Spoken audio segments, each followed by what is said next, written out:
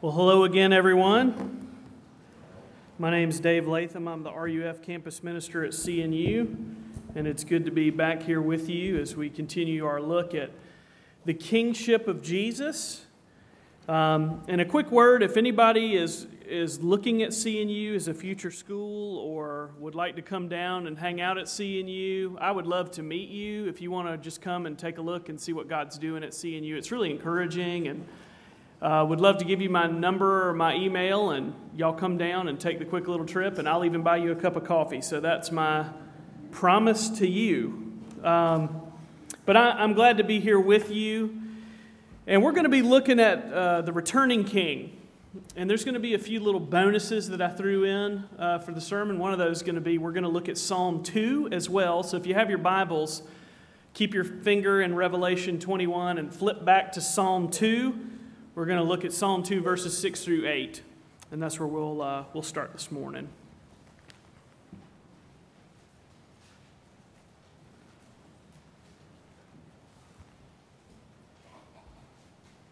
Everybody good to go? Psalm 2? Got a finger back here in the back and looking at Psalm 2? Let me remind you again as we look to God's Word this morning that these aren't just some good moral, nice teachings that we can, crochet on a pillow.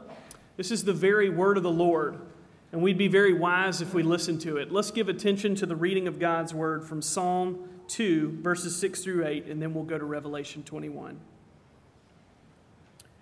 As for me, I have set my king on Zion, my holy hill. I will tell of the decree. The Lord said to me, "You are my son. Today I have begotten you. Ask of me, and I will make the nations your heritage, and the ends of the earth your possession." Well, let's flip over to Revelation 21. And we'll be reading the first 5 verses. Contrary to what your bulletin says, which is the first 4, I threw in a little freebie for you. Verse 5 is on the house, okay? Revelation 21, the first 5 verses. Then I saw a new heaven and a new earth, for the first heaven and the first earth had passed away, and the sea was no more. And I saw the holy city, New Jerusalem, coming down out of heaven from God, prepared as a bride adorned for her husband. And I heard a loud voice from the throne saying, "Behold, the dwelling place of God is with man. He will dwell with them, and they will be his people, and God himself will be with them as their God. He will wipe away every tear from their eyes, and death shall be no more. Neither shall there be mourning, nor crying, nor pain any more, for the former things have passed away." And he who is seated on the throne said, "Behold, I am making all things new." And he said, "Write this down, for these words are trustworthy and true."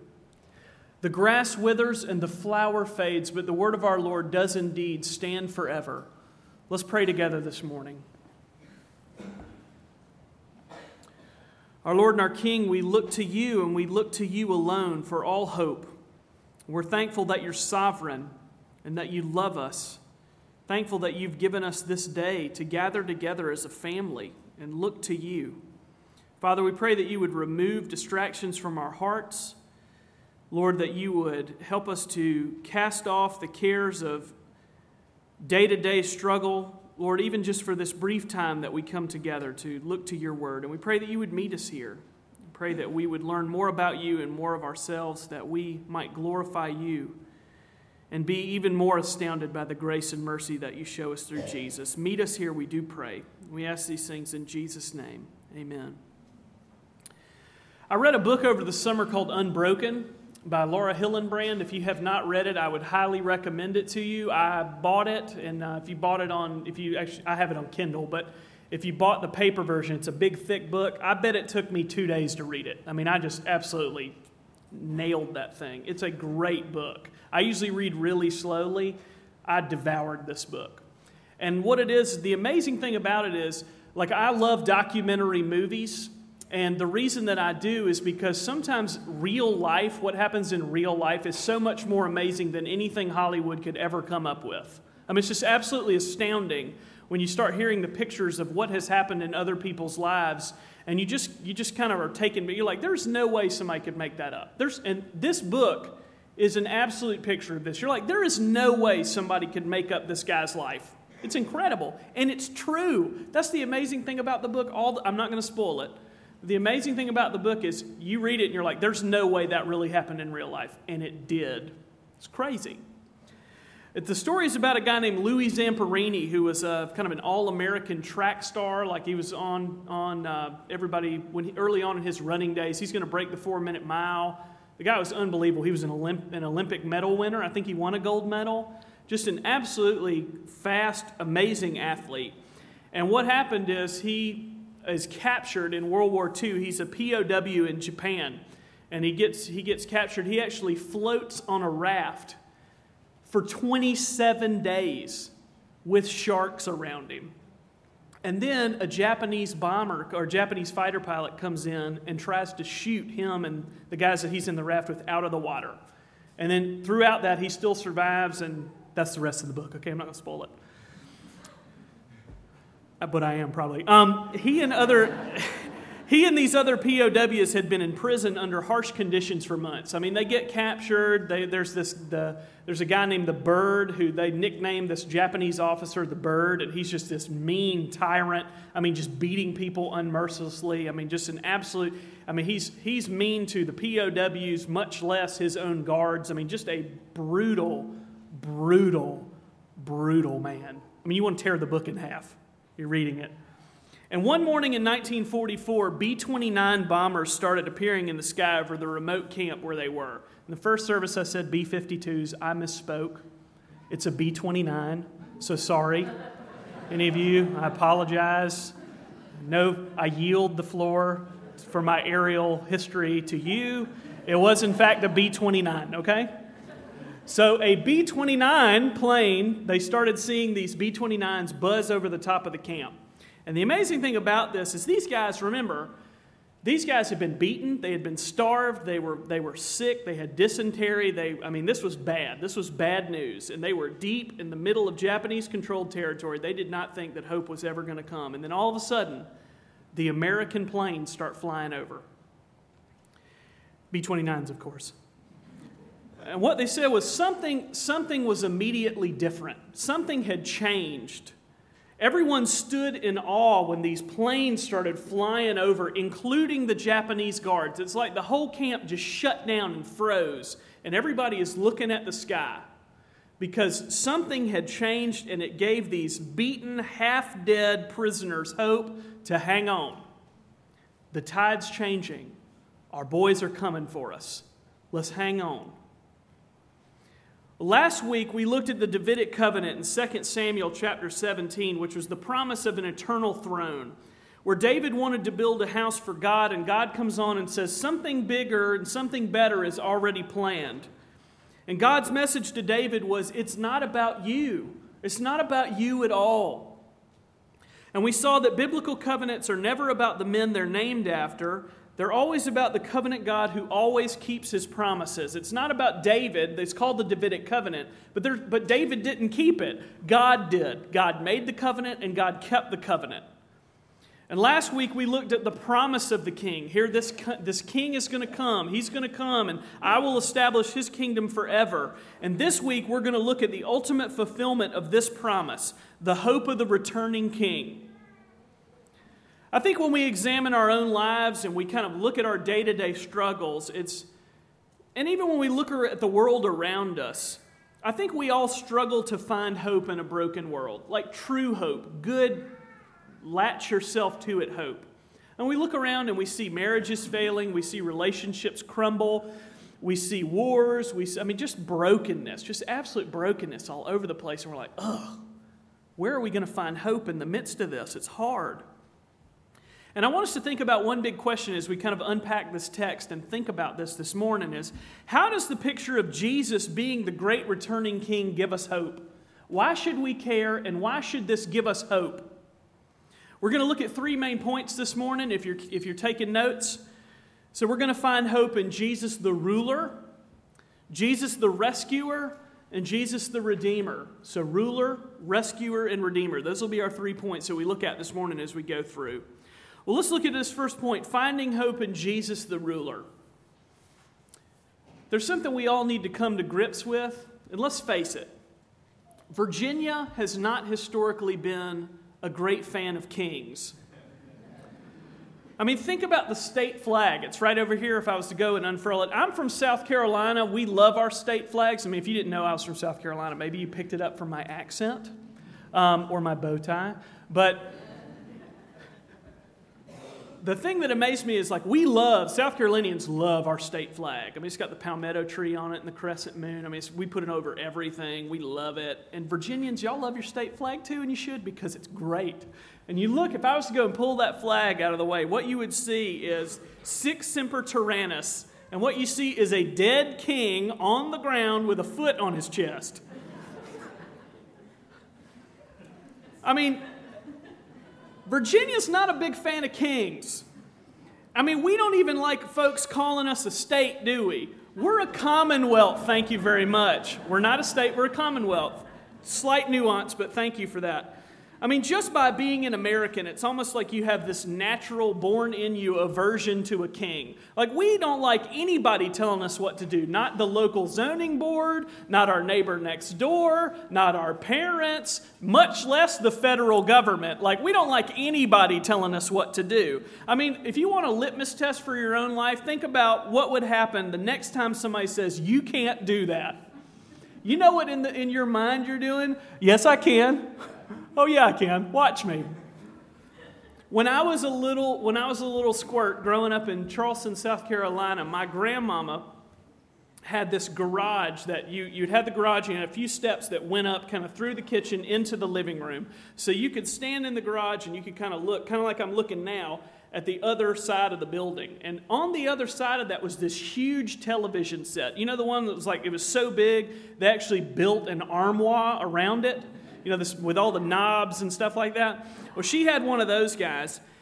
And my dad tells the story that when I was probably 3 or so, we were visiting Grandma and we were helping bring some groceries into the house. And Dad looked up the steps and saw me over there standing next to the television with that little sparkle. I have a 3-year-old, that little sparkle in your eye where you know, like, you're about to do something you're not supposed to do. And Dad from the garage said, David, if you mess with the knobs on that TV, you are going to be in trouble. I'm going to come get you. You know what I did? Not politely said, yes, sir. I touched as many knobs as I could between the time that my dad could get in through the kitchen to me. I mean, I was just like this the whole time. I mean, I was just touching them. And you know what? You have had moments like that. That is your heart. That is your life. You are a rebellious rule breaker. Come to grips with it. Yes, you are. If you're not, I would love to read your book. We're all rebellious, rule-breaking people. And one of the most offensive things about the gospel is that Christ calls us to submit to his rule. Well, we think, how did Jesus become king? And what gives him the right to make such a drastic claim on our lives? And we see in Psalm 2, verses 6 through 8, God comes on the scene and says, I have set my king on Zion, my holy hill. I mean, people have been claiming divine right for as long as there have been human kings. I mean, there have been wars fought between people saying, I have a divine right to rule and do this, and this other group going, no, you don't. I mean, there has been this struggle. And what we see in this passage in Psalm 2 is that God reminds us that he alone is the source of all divine right, and the throne has been Jesus's from all eternity. So any claim that any man has had to have the divine right for the throne, he says, no, it's my son's and has been from all eternity. It's his throne. I mean, the theme that we see here in Revelation is Jesus as a strong, conquering king, a returning king with a sword in his hand. Jared Wilson wrote this book called Your Jesus is Too Safe, and he said, the great irony is that despite being the most discussed and confessed figure in all of history, no historical figure has been more marginalized and commoditized than Jesus. For many today, he is a generic brand, a logo, a catchphrase, a pick-me-up. I mean, what we see here in verse 3, let's read this again. It says, and I heard a loud voice from the throne saying, behold, the dwelling place of God is with man. He will dwell with them, and they will be his people, and God himself will be with them as their God. I mean, as we look at this picture of the new heavens and the new earth, the amazing thing about this is we do not find a coffee bistro table at the center of the New Jerusalem, do we? There's a throne there, and Jesus is speaking authoritatively from it. I mean, put yourself in John's shoes, the guy who wrote this book, who received the revelation. He goes from the beloved disciple, leaning on Jesus' chest, to now coming face to face with the king while he's in exile on the island of Patmos. This has to be just blowing his mind. Now, why should this picture of Jesus as a mighty king give us hope today? Well, I think because in the midst of brokenness, in the midst of uncertainty, in the midst of doubt, depression, loneliness, anxiety, King Jesus is on the throne. In the midst of final exam week, talking to y'all, Jesus is on the throne. He really, really is. In Matthew 28, we get the Great Commission where Jesus comes on the scene and he's about to leave and he's commissioning the disciples. And we see this great proclamation where he says, all authority in heaven and on earth has been given to me, all of it. And there's not a little bit over there here that I'm not in control of. All authority in heaven and on earth has been given to me. That's the proclamation. But yet we see in that Great Commission also an unbelievable promise.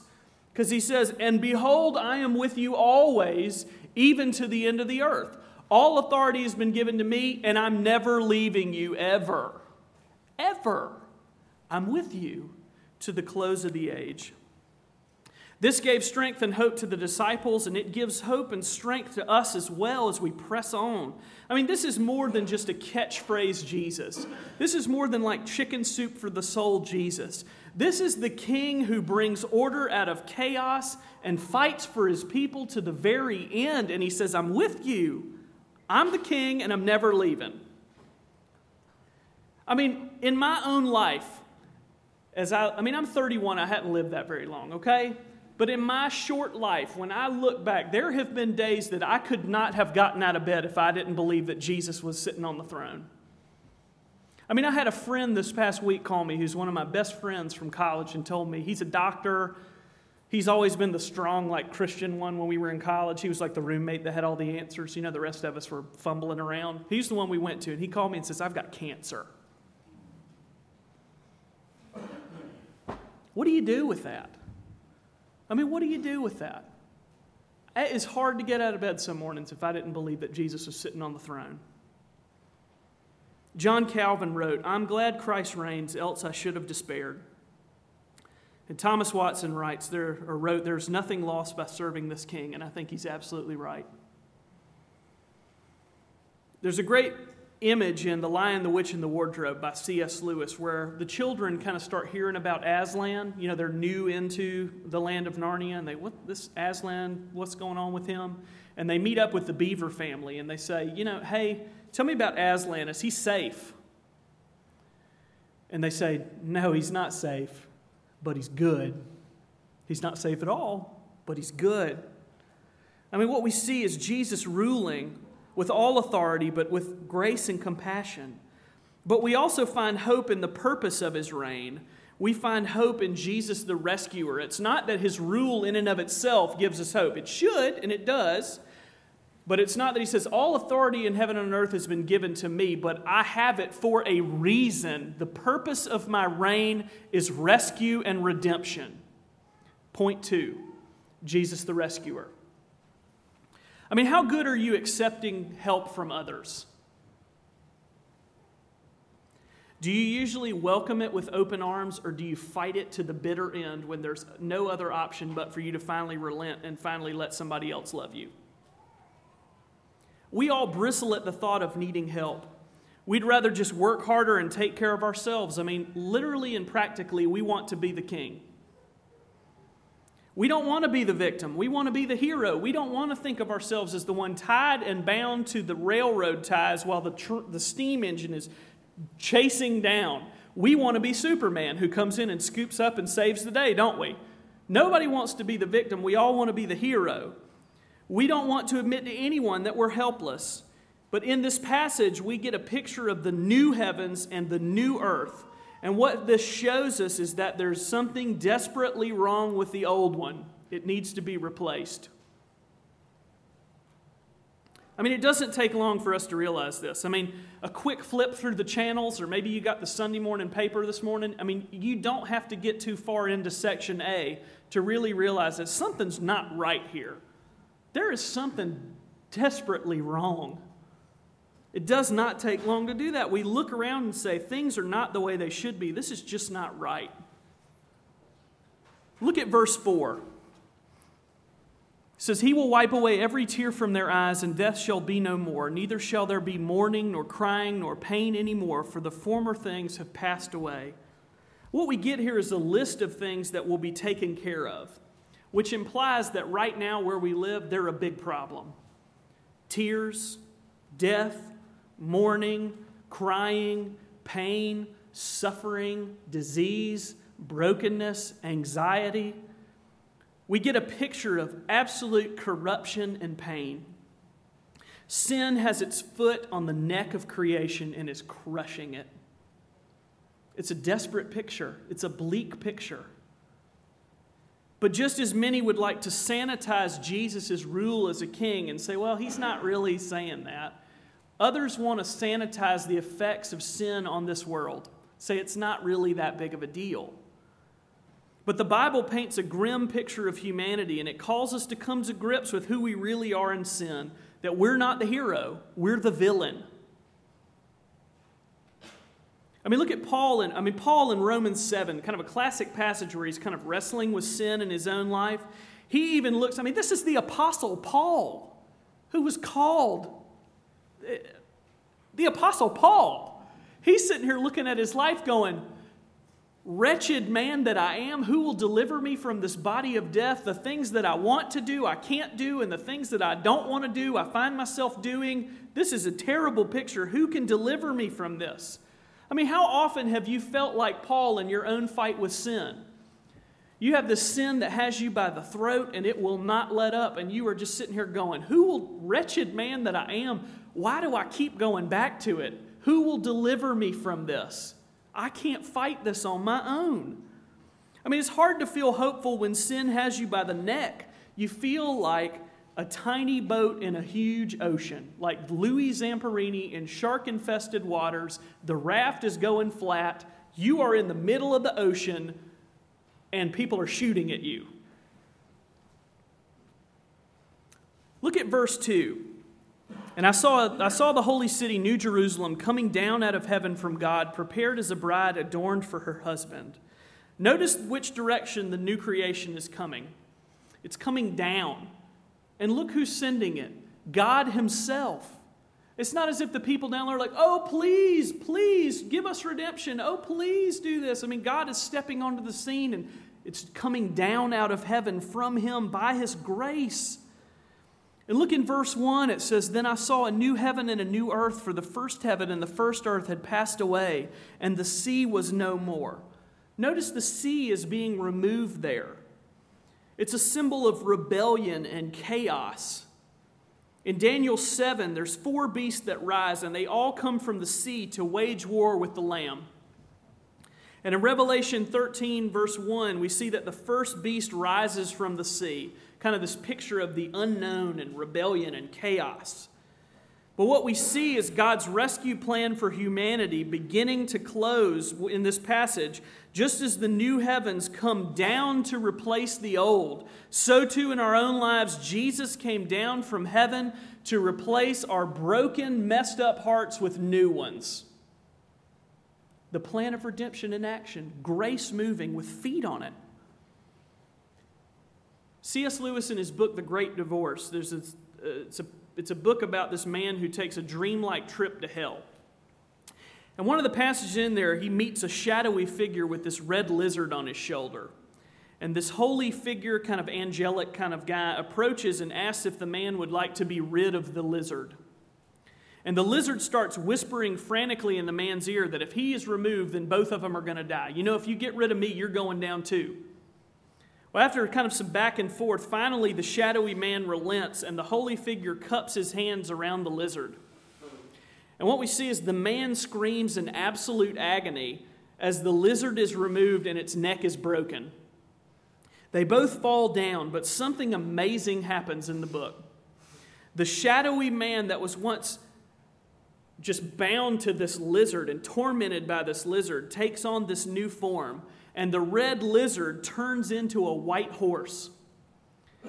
Suddenly, this newly restored, newly redeemed man jumps up on that strong white horse and he rides away. Picture of redemption and reclamation and restoration. And we see that Jesus came to rescue us from the crushing weight of sin's boot on our necks. Jesus came into the scene, he grabbed the lizard and he broke its neck so that we could get up and ride off. What a gospel. King Jesus fights for broken, rebellious people who can't fight for themselves. You are not strong enough to take Satan on by yourself. You can't do it. Jesus stepped into our world and rescued us when no one else could. And the picture we see in verse 2 is that now in victory, he stands ready to receive the bride he has fought and died to save. King Jesus has rescued us from death and hell, and now he stands over Satan with his boot on his neck. This is not safe Jesus. This is not chicken soup for the soul Jesus. This is King Jesus who fights for his people, and that gives us hope. How could you not find hope to hang on in your fight with sin and brokenness when you get the picture of King Jesus with his foot on the neck of Satan? What an amazing passage. What an amazing hope. I mean, yes, it's a fight, but God gives us the Holy Spirit to help us keep punching until Satan's neck is finally broken. He gives you everything you need to keep swinging. The amazing thing about this picture is that Christ doesn't just win the battle and then leave his army beaten and bleeding on the field. It's not as if he leads the victorious army, he secures victory, and then he says, let me know how that works out. I'm sorry you've got some bullet wounds. I'm going to be over here in the nice tent. Y'all fend for yourselves. He doesn't do that at all, and that's where we get our third point. Jesus the Redeemer. We find hope in Jesus the Redeemer. Let's read verse 5 again. And he who is seated on the throne said, behold, I'm making all things new. Also he said, write this down, for these words are trustworthy and true. Jesus speaks from the throne and he proclaims the fulfillment of redemption. Behold, I am making all things new. What a hopeful verse. I hope it's underlined in your Bible. Behold, behold, I am making all things new. This is the major thrust of this whole passage that we're looking at. And I would argue that this is the major thrust of the entire Bible. Behold, I am making all things new. I mean, think about the Bible that you hold in your hand right now. If you were to flip past the title page and the table of contents and all the author's stuff and, all the weights and measures and all that kind of stuff, and you actually flip past all the stuff that only pastors and seminarians read, and you actually arrive to the first page, Genesis 1, you will see that, where is Genesis 3 in your Bible? A page and a half in. 2 pages if you're large print at most. That's being gracious. Humanity makes it a page and a half in the Bible before we blow it. What if you became a new Christian and they said, hey, welcome to the family, here's your Bible, it's a page and a half long. What a terrible gift. That's not even worth wrapping it in leather. Where are you going to put this thing? I mean, we have to realize that humanity does not get a good rap in the Bible. We make it a page and a half before we blow it. But yet, the amazing thing about the Bible that you hold is once you get past the page and a half, the whole rest of it is God redeeming and rescuing broken people who blew it in Genesis 3. That's the whole message of the rest of the Bible. You can't save yourself. I'm going to do it. And I'm going to win. Amazing. We see the church rescued from the trampling foot of those who want to kill her in verse 2, and now she is adorned as a beautiful bride. A broken, ugly bride now redeemed and restored and reclaimed and washed and made ready. The amazing thing about verse 3 here, let's read that verse again. And I heard a loud voice from the throne saying, Behold, the dwelling place of God is with man. He will dwell with them, and they will be his people, and God himself will be with them as their God. Do you remember how we made it a page and a half in the Bible and we blew it in Genesis 3? This verse is showing that curse being reversed. God and humanity are in communion again. God is dwelling. He is literally tabernacling with his people. We basically go from fig leaves to fellowship, from brokenness to redemption, from estrangement to fellowship and being invited back in again. This is amazing. The curse being reversed. I mean, one day we'll be able to live forever in the tabernacle of God because through Christ he first tabernacled with us. Amazing. Christ is gathering his church, and he will not stop until his bride is redeemed and restored, and you should take great hope in that. The king is on the move, and the kingdom is being built.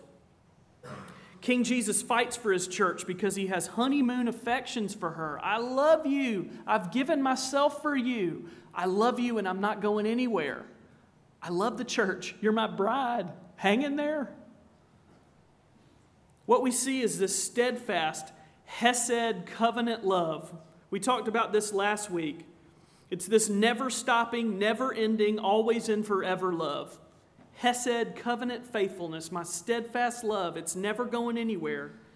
And what we see is that grace, healing, and redemption is actually there for broken sinners. Not because you're lovely, not because you have it all together, not because you're the smartest, and not because you're the coolest, but simply because God loves you and is giving you covenant, steadfast, faithful love that will never, ever, ever go away.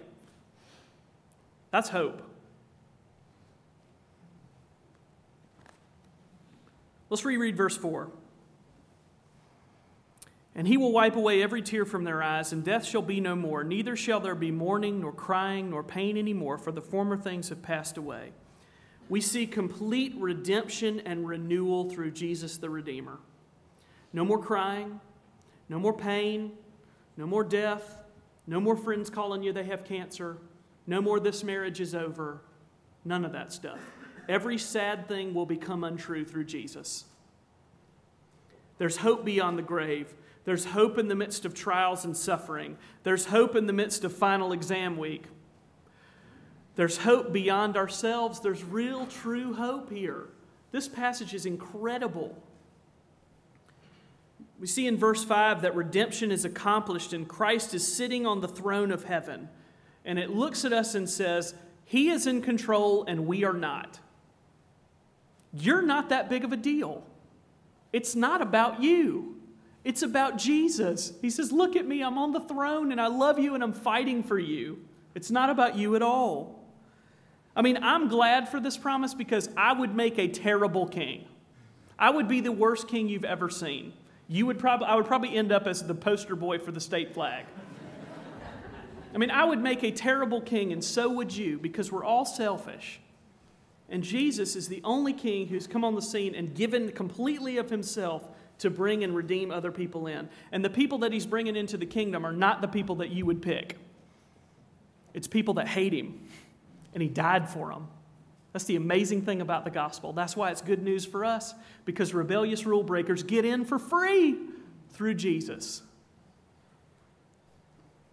Let's read verse 6. This is a freebie for this message, okay? I'm going to throw this one in. This one's on the house. Said, and he said to me, it is done. I am the Alpha and the Omega, the beginning and the end. To the thirsty I will give from the spring of the water of life without payment. It's done. It's finished.